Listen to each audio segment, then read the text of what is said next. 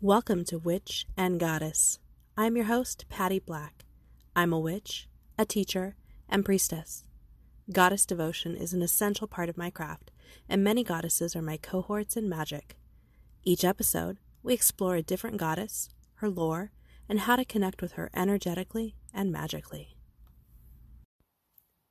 Welcome to another episode of Witch and Goddess. I'm so happy to be joining you once again, sharing more tales of the divine feminine. Today, we have a date with one of the most magical goddesses of antiquity, the sorceress Circe. Her name is sometimes pronounced Kirk, but the origins and meaning of her name are less clear. Like a lot of etymology, sources disagree on its meaning.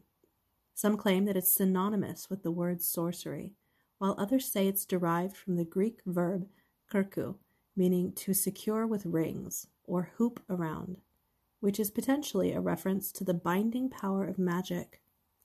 Another interpretation of Circe may be bird, specifically hawk or falcon.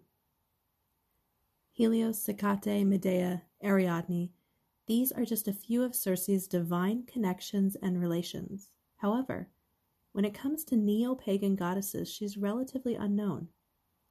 You're not guaranteed to find her in books, and if you do find her name in a reference, she might not even be categorized as a goddess, but as a mortal who just happened to be known for witchcraft. She seems to keep to the sidelines. In fact, major themes of Circe's myths are isolation and solitude. Several sources, such as Hesiod's Theogony and the Odyssey, credit Helios and Perse, who was the daughter of the god Oceanus, as Circe's parents. But according to Diodorus of Sicily, Circe and Medea are the daughters of the witch goddess Hecate. Now, Circe is often called the original sorceress, similar to some titles given to Hecate. It's also said that she was a priestess or student of Hecate, along with her niece Medea.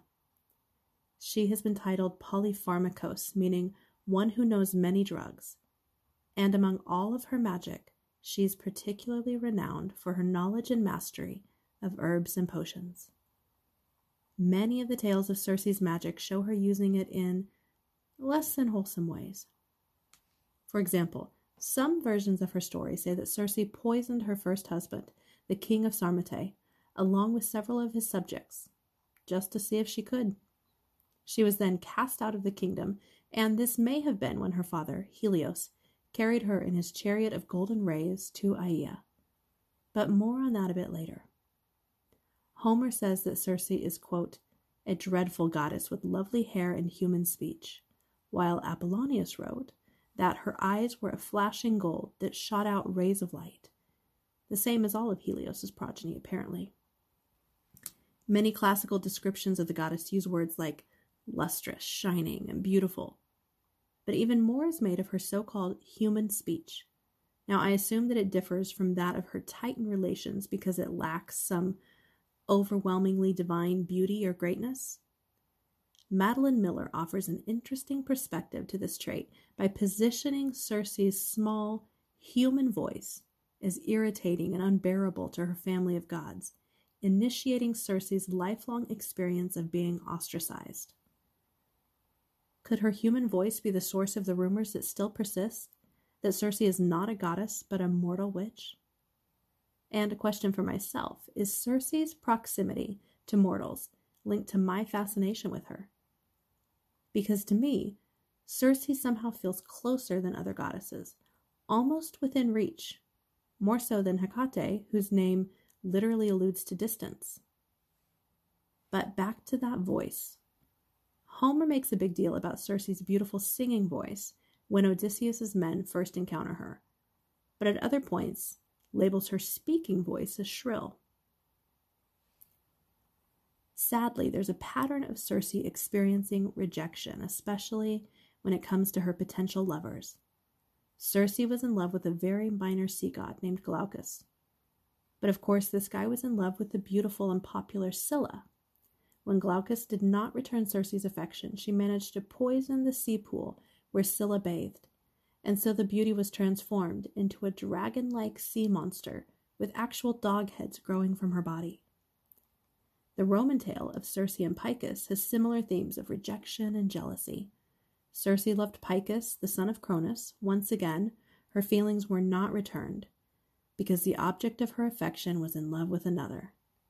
Circe used this rejection as an opportunity to practice her skill of transformation, and soon Picus was a woodpecker.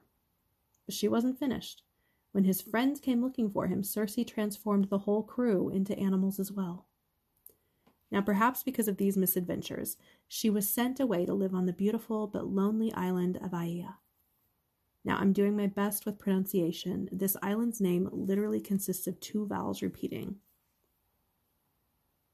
So it's well established that Circe dwelled in relative isolation on the paradise-like Isle of Aia, which may be located off the western coast of Italy.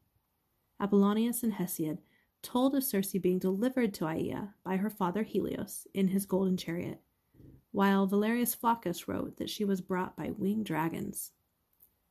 Circe wasn't entirely alone. She was accompanied by nymphs and handmaidens who assisted her in the gathering of the flowers and plants for her magical brews. Living in a marble palace on the island, she spent much of her time weaving, singing, and of course studying and improving her magical skills. She was surrounded by her tamed lions, wolves, and other wild animals, and of course the occasional male island visitor turned pig. So, what does a modern witch have to do to get banished to Aia? I'm just wondering. Myths and tales of Circe are rich sources for magical inspiration, but the best known is her role in Homer's Odyssey, where Circe features as a dangerous femme fatale, transforming the hero Odysseus's men into swine and luring Odysseus himself into her bed, thus delaying his journey home for an entire year. From a translation of the Odyssey. In the glades they found the palace of Kirk, built of smooth stones on open ground. Outside there were lions and mountain wolves that she had herself bewitched by giving them magic drugs. The beasts did not set upon my men. They reared up instead and fawned on them with their long tails. So did these lions, these wolves with their powerful claws, circle fawningly round my comrades. The sight of the strange, huge creatures dismayed my men, but they went on and paused at the outer doors of the goddess of braided hair.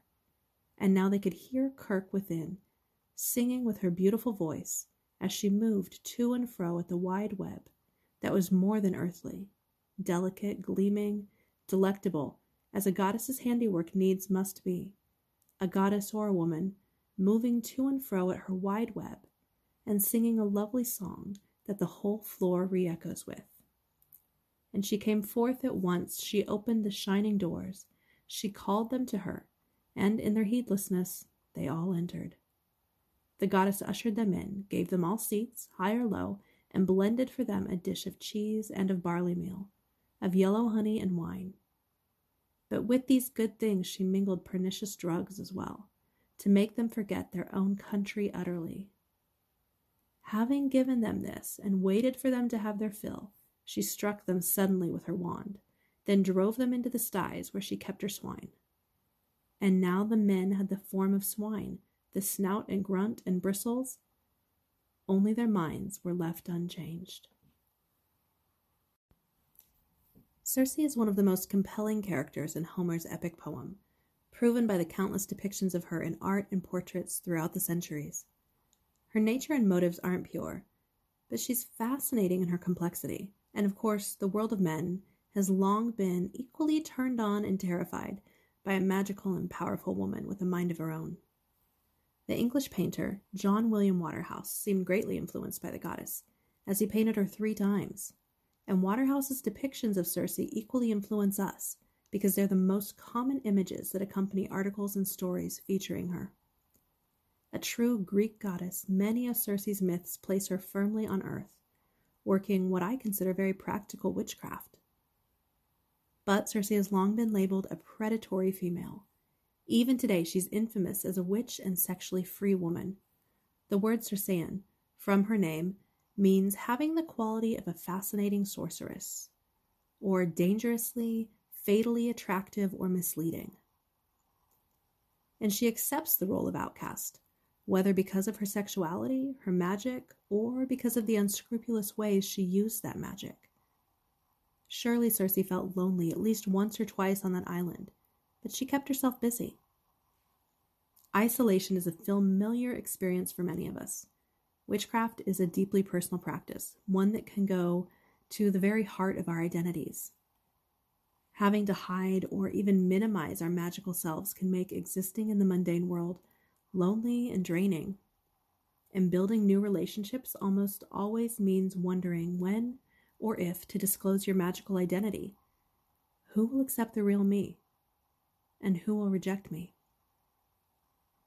And will that rejection be dangerous for me or my family? Today's witches often live between two worlds. Many of us have to show up wearing the mask of a normal, non-magical employee, professional, friend, son, daughter, parent. Wearing this mask might be necessary, but it can leave us feeling disconnected from our magic. We may even feel like imposters in both magical and mundane settings. I find Circe and her themes highly relatable. Rejection, isolation, strangeness, being the outcast, sorcery and magic, poison, seduction, jealousy, independence, and wildness. I recommend connecting with her by being true to your unique magic. She's definitely highly connected to foraging, creating potions, and other types of plant magic, but I like to think she wants us to pursue whatever part of the craft makes our little hearts sing. What is your witch identity? Let's explore a few ways to embrace your own witch identity, safe ways to express your magic, sneaky ways to show up as your witch self in the mundane world, and methods for deepening in connection with your inner magic. Remember the gifts only you offer. What are the things, big or small, that you are known for? Visual arts, caring for community, healing, organizing, whatever it is. How can those talents be translated into your magical practice? Can you use spells or ritual to enhance those skills or activities? If you volunteer for an organization, can you also do some magic to support their work?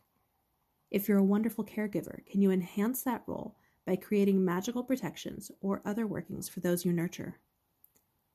What do you do for a living or in your day-to-day life? How can you use witchcraft to perform or help with those tasks? Are you a teacher? Speaking from experience, there are endless ways to make a classroom more harmonious and conducive to learning through witchcraft. If you felt disconnected from your magical essence, consider the following suggestions to rekindle that fire. Watch a magical movie featuring a badass witch, or read a book about inspiring witches. I highly recommend Circe by Madeline Miller.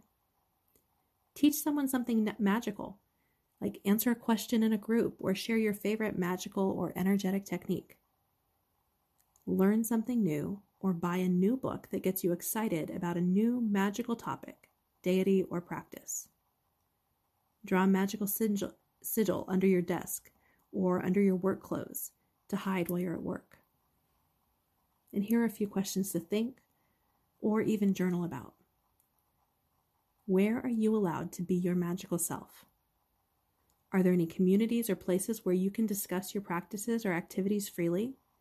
If so, how often do you take advantage of that? What friends or family members are accepting of your magical and spiritual identity? When do you feel you're most magical? How can you nurture that feeling or bring it into other parts of your life? Personally, I love ritual as a way to make every day more magical and sacred. Now you can join me in exclusive monthly rituals by subscribing to Support Witch and Goddess for just $4.99. It's a great way to support this podcast and join me for new video rituals every month. Every month you'll receive a new video featuring me leading you through the steps of a special ritual designed to transform your life and magical practice. Through these rituals, we connect with different goddesses, honor the transitions of life, and experience the sacred nature of living as a witch. And I love to use subscriber suggestions for ritual themes.